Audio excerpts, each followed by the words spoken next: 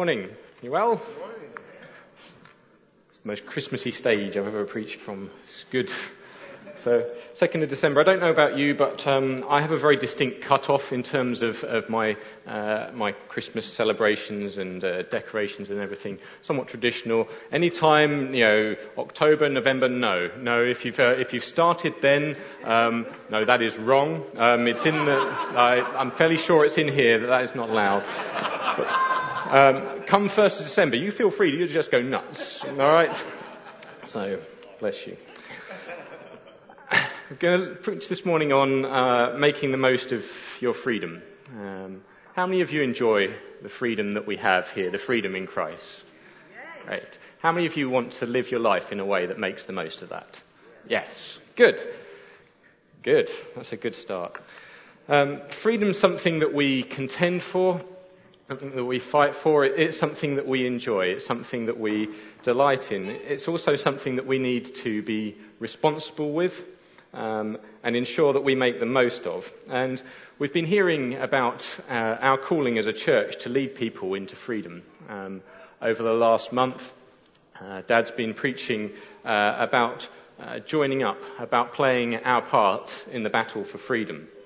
And the biblical example that we looked at was in Exodus, where Moses led his people out of slavery in Egypt, and they experienced probably arguably what was one of the greatest collective miracles of all time, the parting of the Red Sea, walking across together on dry land and out to freedom.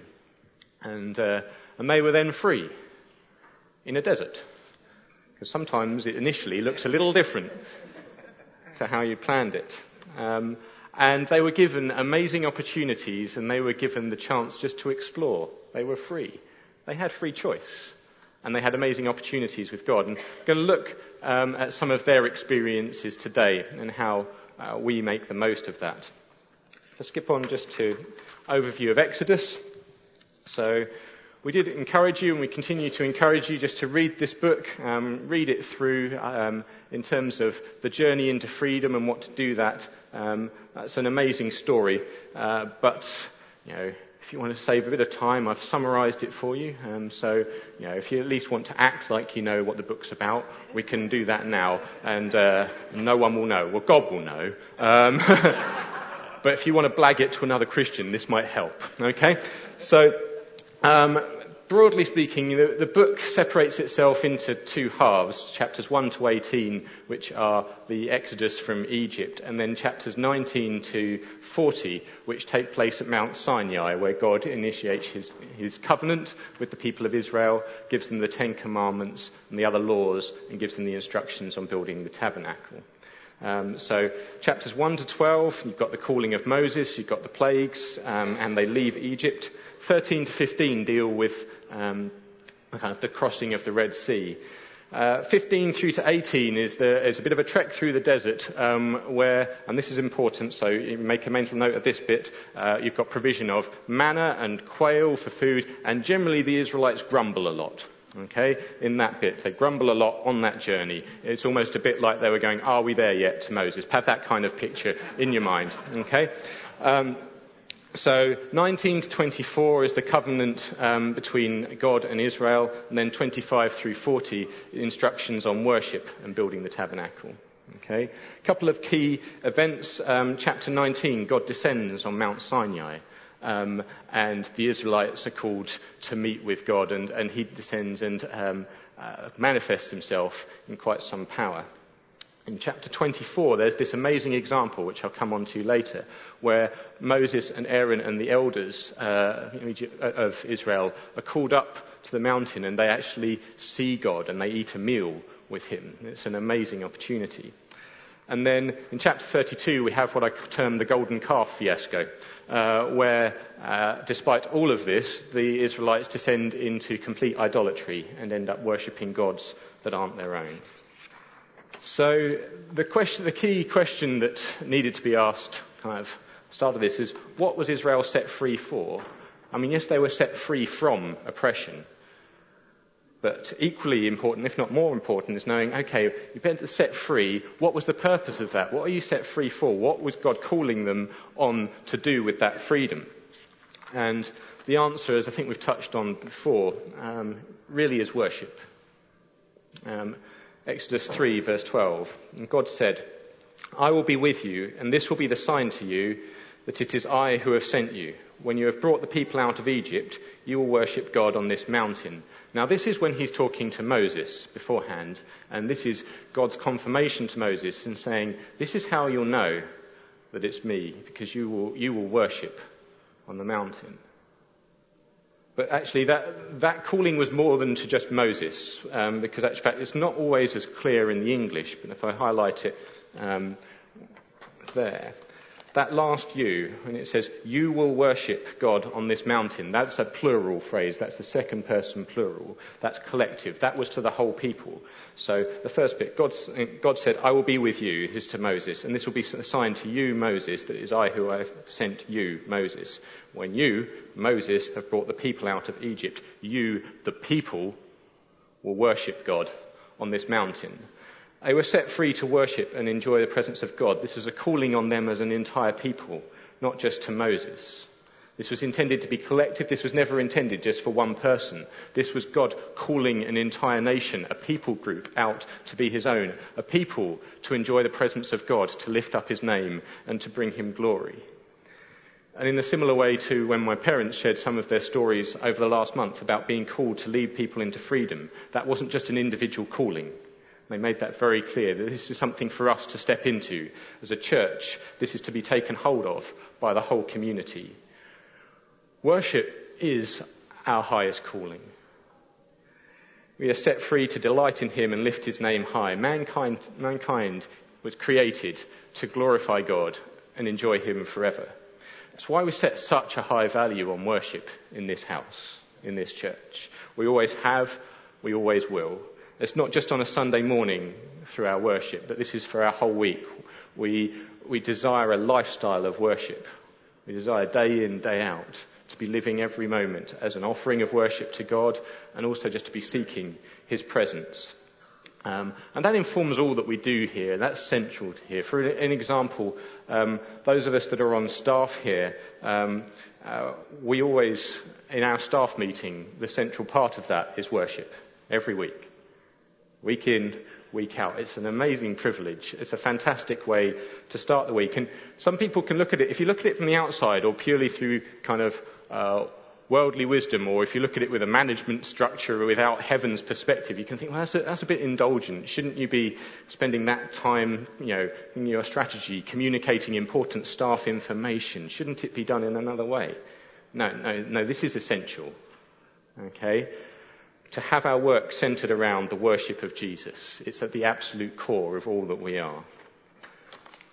And so, Israelites were led out into freedom. They walked through the Red Sea. The Red Sea parted. They went through.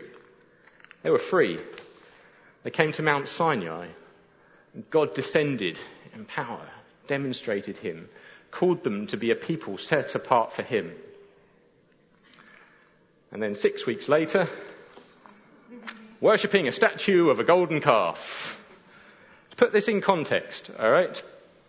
They've seen, 10 plagues in Egypt, God's divine judgment there. They've seen miraculous deliverance in Egypt. They've seen the parting of the Red Sea, supernatural provision of food, God descend on Mount Sinai, and then they end up worshipping a cow.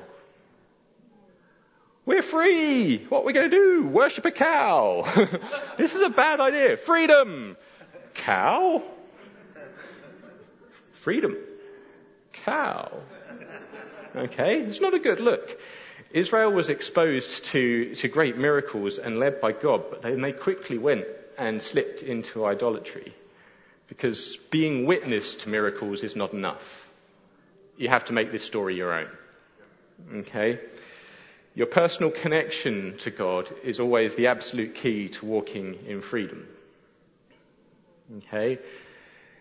When we're doing this as a people, it can't just be, I'm walking along, I'm seeing all these amazing things happen, and then in fact when I'm on my own, it's like, oh, or even once you're in a season when maybe less amazing things are happening, you start to slip away from that. No, your personal connection with God is always at the absolute core of this. Don't just be a witness. Be part of it. be a son, be a daughter. Okay? Freedom is a risky business, isn't it? Okay? You can use freedom to do some amazing things. You can use freedom to do some really stupid things. You can worship a cow. Okay? You can use freedom to do some silly things, to do some amazing things. I think that university is an amazing example of this. Okay? So, there are many opportunities at university. There's freedom to make new friends, to learn in a whole new way, to grow in independence. And students have used their freedom to grow in their knowledge, to champion equality and justice, to take part in social action. Okay? Students sometimes get a bad rep. I think sometimes they're overly stereotyped. In the, sleep until 2 PM, never do anything, laze around for 3 years, get drunk a lot. Okay? And whilst I don't want to say that they're perfect, in fact, we need to be celebrating that element of our society and championing them. Okay? Because sometimes I've been witness at university of amazing things that students did and joined and partnered in community projects and building one another up. It's an amazing time. Freedom is often used well, but also sometimes not so well. Freedom at university can sometimes lead to some slightly silly behaviour. For those of you that haven't been or maybe don't have an immediate picture, Freshers' Week is the first week of university. This is when all the students start for the first time. Imagine 5,000 18-year-olds away from home for the first time with a lot of other 18-year-olds and access to a lot of alcohol. And it leads to some interesting behaviour. I was a student in Southampton, and I was also a junior doctor in Southampton, and I was working A&E as a night shifts during Freshers' Week. And boy, did we see some things. Typically, there was just load after load of comatose teenagers just being wheeled into the department. And it was our job to work out either if they were still drunk, or whether there was something else more serious going on. And so the way that we did this, but also just partly for our own amusement, was just to approach them in an excessively loud and cheerful manner. My friend Katie, she was one of the SHOs, one of the junior doctors there, and she went over to this, young girl who was out cold, came up, gave her a gentle shake, and then went, "Hello! You all right?" And the student's like, no. And, "Do you know where you are?" And bless her, this student kind of opened her eyes very blearily and went, "Student welfare office?" "No, this is A&E, love. Welcome to Southampton." Freedom allows people to behave how they want. Sometimes wisely, sometimes not so. Okay? Israel didn't always use it wisely. Okay? Exodus 32, when the people saw that Moses was so long in coming down from the mountain, they gathered around Aaron and said, "Come, make us gods who will go before us. As for this fellow Moses, who brought us up out of Egypt, we don't know what has happened to him." It's a disaster, isn't it? What went wrong? Well, first off, they relied on other people's experiences of God. When Moses wasn't immediately around, they felt that God wasn't there. And they asked Aaron to make them another god. That's tragic. Okay? Comes back once again. Your own personal connection to God, absolutely key. Okay? Don't just be a witness. And in fact, when we're hearing testimonies of other people's experiences, don't just be an onlooker. A testimony is showing you something that is accessible for you. Okay? It's showing what is possible. It's showing what we are able to encounter, what we're able to experience. Also, they were impatient. Moses was up on the mountain for nearly 6 weeks. Okay? Sometimes God moves very quickly, and sometimes it feels like there's a pause. And it's important not to let impatience grow into frustration and then disillusionment, because that is what happened here with the Israelites. And also, they reverted to old ways of thinking. Okay? When they made a golden calf, the golden calf was actually probably similar to a model of an Egyptian god. There was a bull god called Apis. Okay? So this isn't just we're going to create something new for ourselves. This is we are going to go back to our old way of thinking. We're going to go back to what we served beforehand. We're going to allow ourselves to slide back and, in actual fact, allow ourselves to become enslaved all over again in our minds. When you're set free, when things are difficult, it's tempting to go back to old patterns of behaviour. Okay? And sometimes people feel that life was easier when they were being controlled, actually.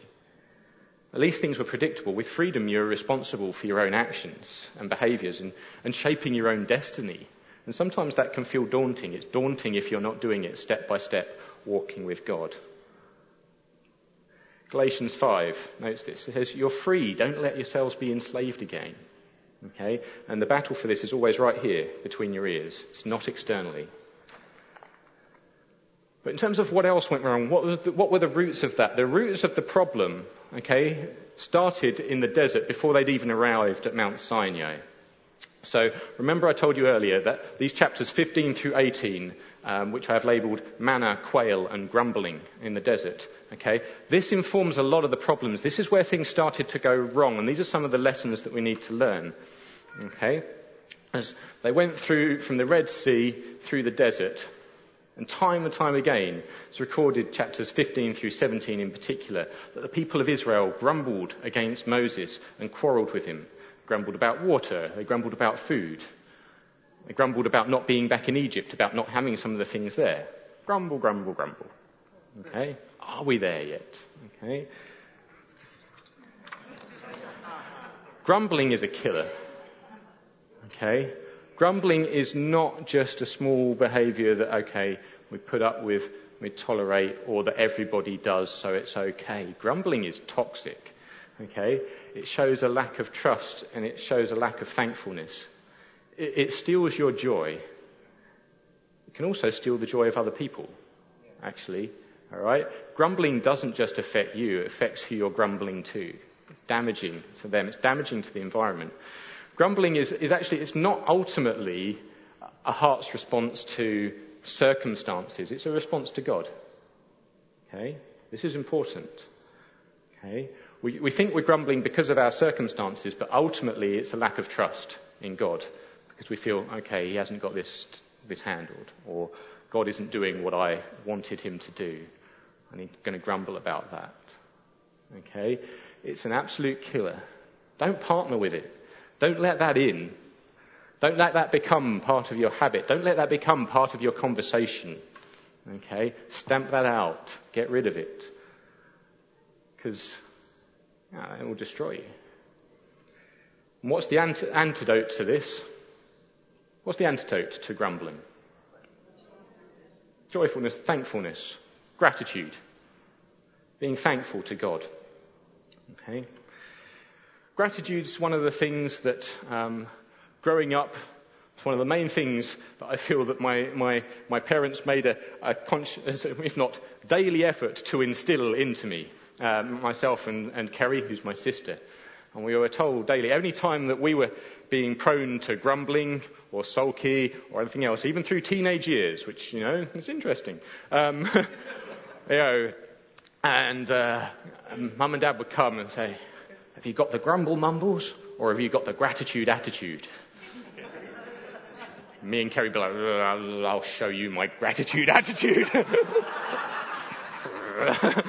Honestly, credit to them. It takes incredible boldness to make that statement to a grumpy teenager, okay? Okay. Have you got the gratitude attitude? Remember that. So I now pass that on to you. That phrase, okay, from my own parenting. Gratitude is essential, okay? Thankfulness to God for all that he has done and keeping that always in your sight and always in your vision is essential to walking in freedom and walking in his presence. Okay, there's a reason it says in the Psalms, I will enter his gates with thanksgiving and his courts with praise. Thanksgiving and praise. Thanksgiving and worship. These are absolutely essential in terms of our daily walk with God. So, be thankful. Have gratitude. Have the gratitude attitude. Okay. Remembrance, also important. Do you keep at the forefront of your mind at all times what God has done, times that he's come through for you? Do you reflect on his faithfulness? It will keep you from grumbling. It will keep you alive. So, there's one lesson. Don't grumble. Be thankful. This is manna, or as close as to the picture of manna I get, in that God provided for them amazingly, miraculously, a food source that just appeared on the ground every day. And yet they didn't handle it well. Okay?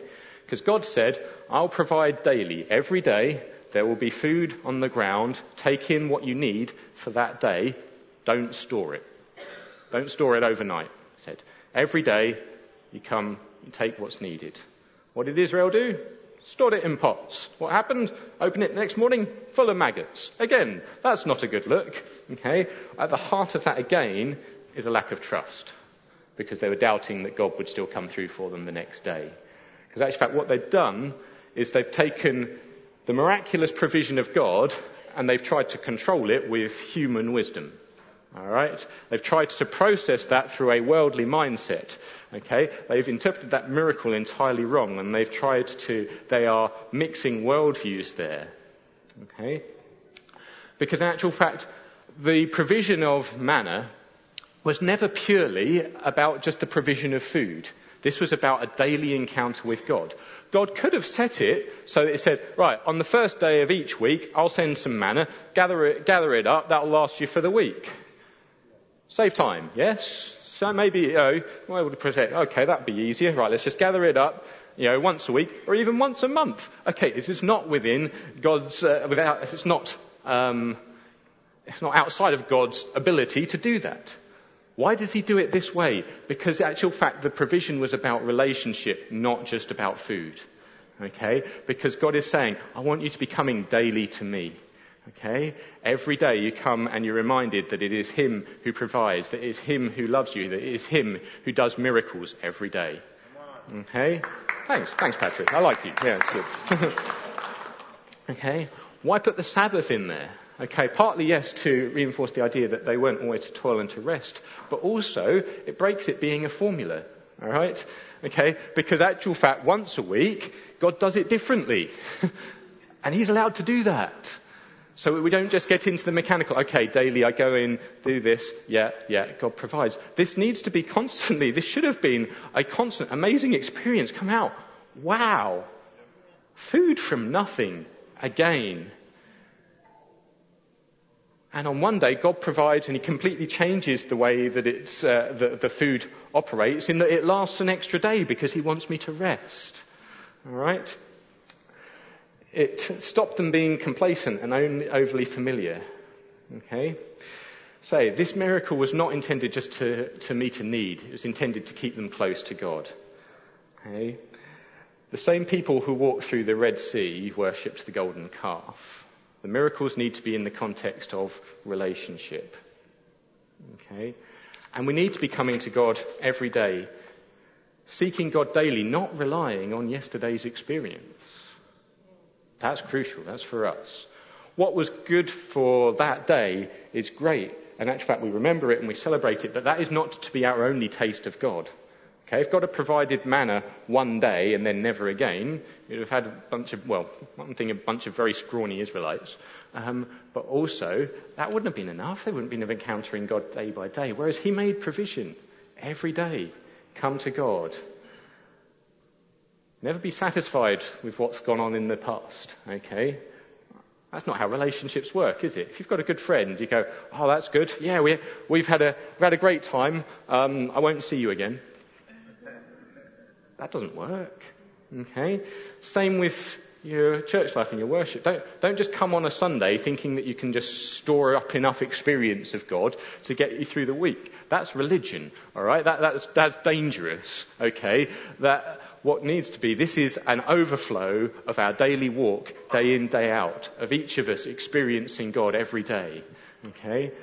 The model where you come to church once a week, where you meet some priest who doles out the goodness of God for you, take that away. Best not use up too much of that too quick. But hopefully that'll last me through come Friday, Saturday, then stagger into Sunday. Off we go again. All right. That is a bad model of Christianity. Okay. The model is walk day in, day out. Constant encounter. What is God saying to you every day?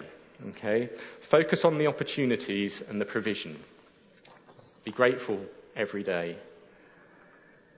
Because when we're called into freedom, as I said earlier, it's very important to know what you're free from, but also what you are free for. Because we've looked at some of the pitfalls that we need to avoid, but I also want to look at some of the amazing things that are open to us, partly again through a couple of other examples in Exodus. Because I don't want this to just be a warning of don't do this, but in actual fact it's an encouragement. These are the chances that are available to us. Okay, God is here day in, day out. We are free to worship and encounter him, as we saw earlier. Because this was actually the calling upon Israel. In Exodus 19, as I said earlier, God has descended on Sinai, and this is his promise to them. Now, if you obey me fully and keep my covenant, then out of all nations you will be my treasured possession. Although the whole earth is mine, you will be for me a kingdom of priests and a holy nation. A kingdom of priests, the whole people, not just reliant on one man. Moses was given special access to God, and there was an amazing relationship there. But the heart was that the whole people follow him into it. A holy nation speaks of the same thing. God's treasured possessions, they were free to be cherished by God, to be loved by him. Again, this was the calling on their whole nation, not just on one man, not just on Moses. This is the opportunity that is available to every Christian. We have that to be a royal priesthood, a holy nation, a people set aside by God, loved by him. And there's this amazing example of this in Exodus. Exodus 24. Have a look at the chapter in more detail when you get home. If I read this out. Moses and Aaron, Nadab and Abihu, and the 70 elders of Israel went up and saw the God of Israel. Just process that. They saw the God of Israel. This was the God that dwells in unapproachable light, that previously, many people throughout that whole Old Testament said, okay, if I see you, I die, because God is that holy. Hey, they went up, they saw the God of Israel. Under his feet was something like a pavement made of sapphire stones, as bright blue as the sky. But God did not raise his hand against these leaders of the Israelites. They saw God, and they ate and drank. They had a meal with God. They saw him. And this isn't just Moses, this is 70 people, along with Aaron and some of the priests that have gone up and just experienced the open, free access to the presence of God. Imagine what it would have been if a whole nation had taken hold of that opportunity. Imagine how different that could have been. Imagine that opportunity presented to you, because you have even greater opportunities. Okay? We enjoy the freedom that God has brought for us, and we enjoy his presence daily. Jesus has made the way for that kind of open access, that experience, day in, day out. You get to go and be in the presence of God without fear, without judgment, with all your sin washed away, and just to sit. You sit and eat with God. I've increasingly tried to do normal, everyday activities with God. So if I'm watching something on Netflix, at the moment I'm watching their version of Lost in Space, because I'm a sci-fi nerd and I rejoice in that. Okay, but I sit down and I'm like, God, will you watch this with me? I know that sounds a bit weird, thinking how interested is God in Lost in Space, but I know God is interested in me. Okay? God is interested in spending time with me. I can do that with him. My everyday activities, my everyday life. As I'm walking, God, will you walk with me? All right? Day in, day out. However that is, there is a greater opportunity because Jesus has made the way, because actually, in fact, we are under the new covenant that makes free, unrestricted access to the presence of God, to hearing his voice day in, day out, and to hearing him rejoice over us, to see him smiling over us. Enjoy the freedom. This is what your freedom is for. Okay? Don't let anyone take that away from you. Don't let grumbling or a worldly perspective start to eat away at the edges of that freedom. Okay? Don't become complacent about being in an environment where other people are encountering with God and not being always making a conscious effort to be doing so yourself. Come to God daily and make provision for that. Okay? Cultivate your own encounters with him. Okay? Just for example from the New Testament, Philip and Nathaniel. This is from John chapter 1. Philip found Nathanael and told him, "We have found the one Moses wrote about in the law, and about whom the prophets also wrote, Jesus of Nazareth, the son of Joseph." Nazareth. Can anything good come from there? Nathanael asked. "Come and see," said Philip. That's the invitation.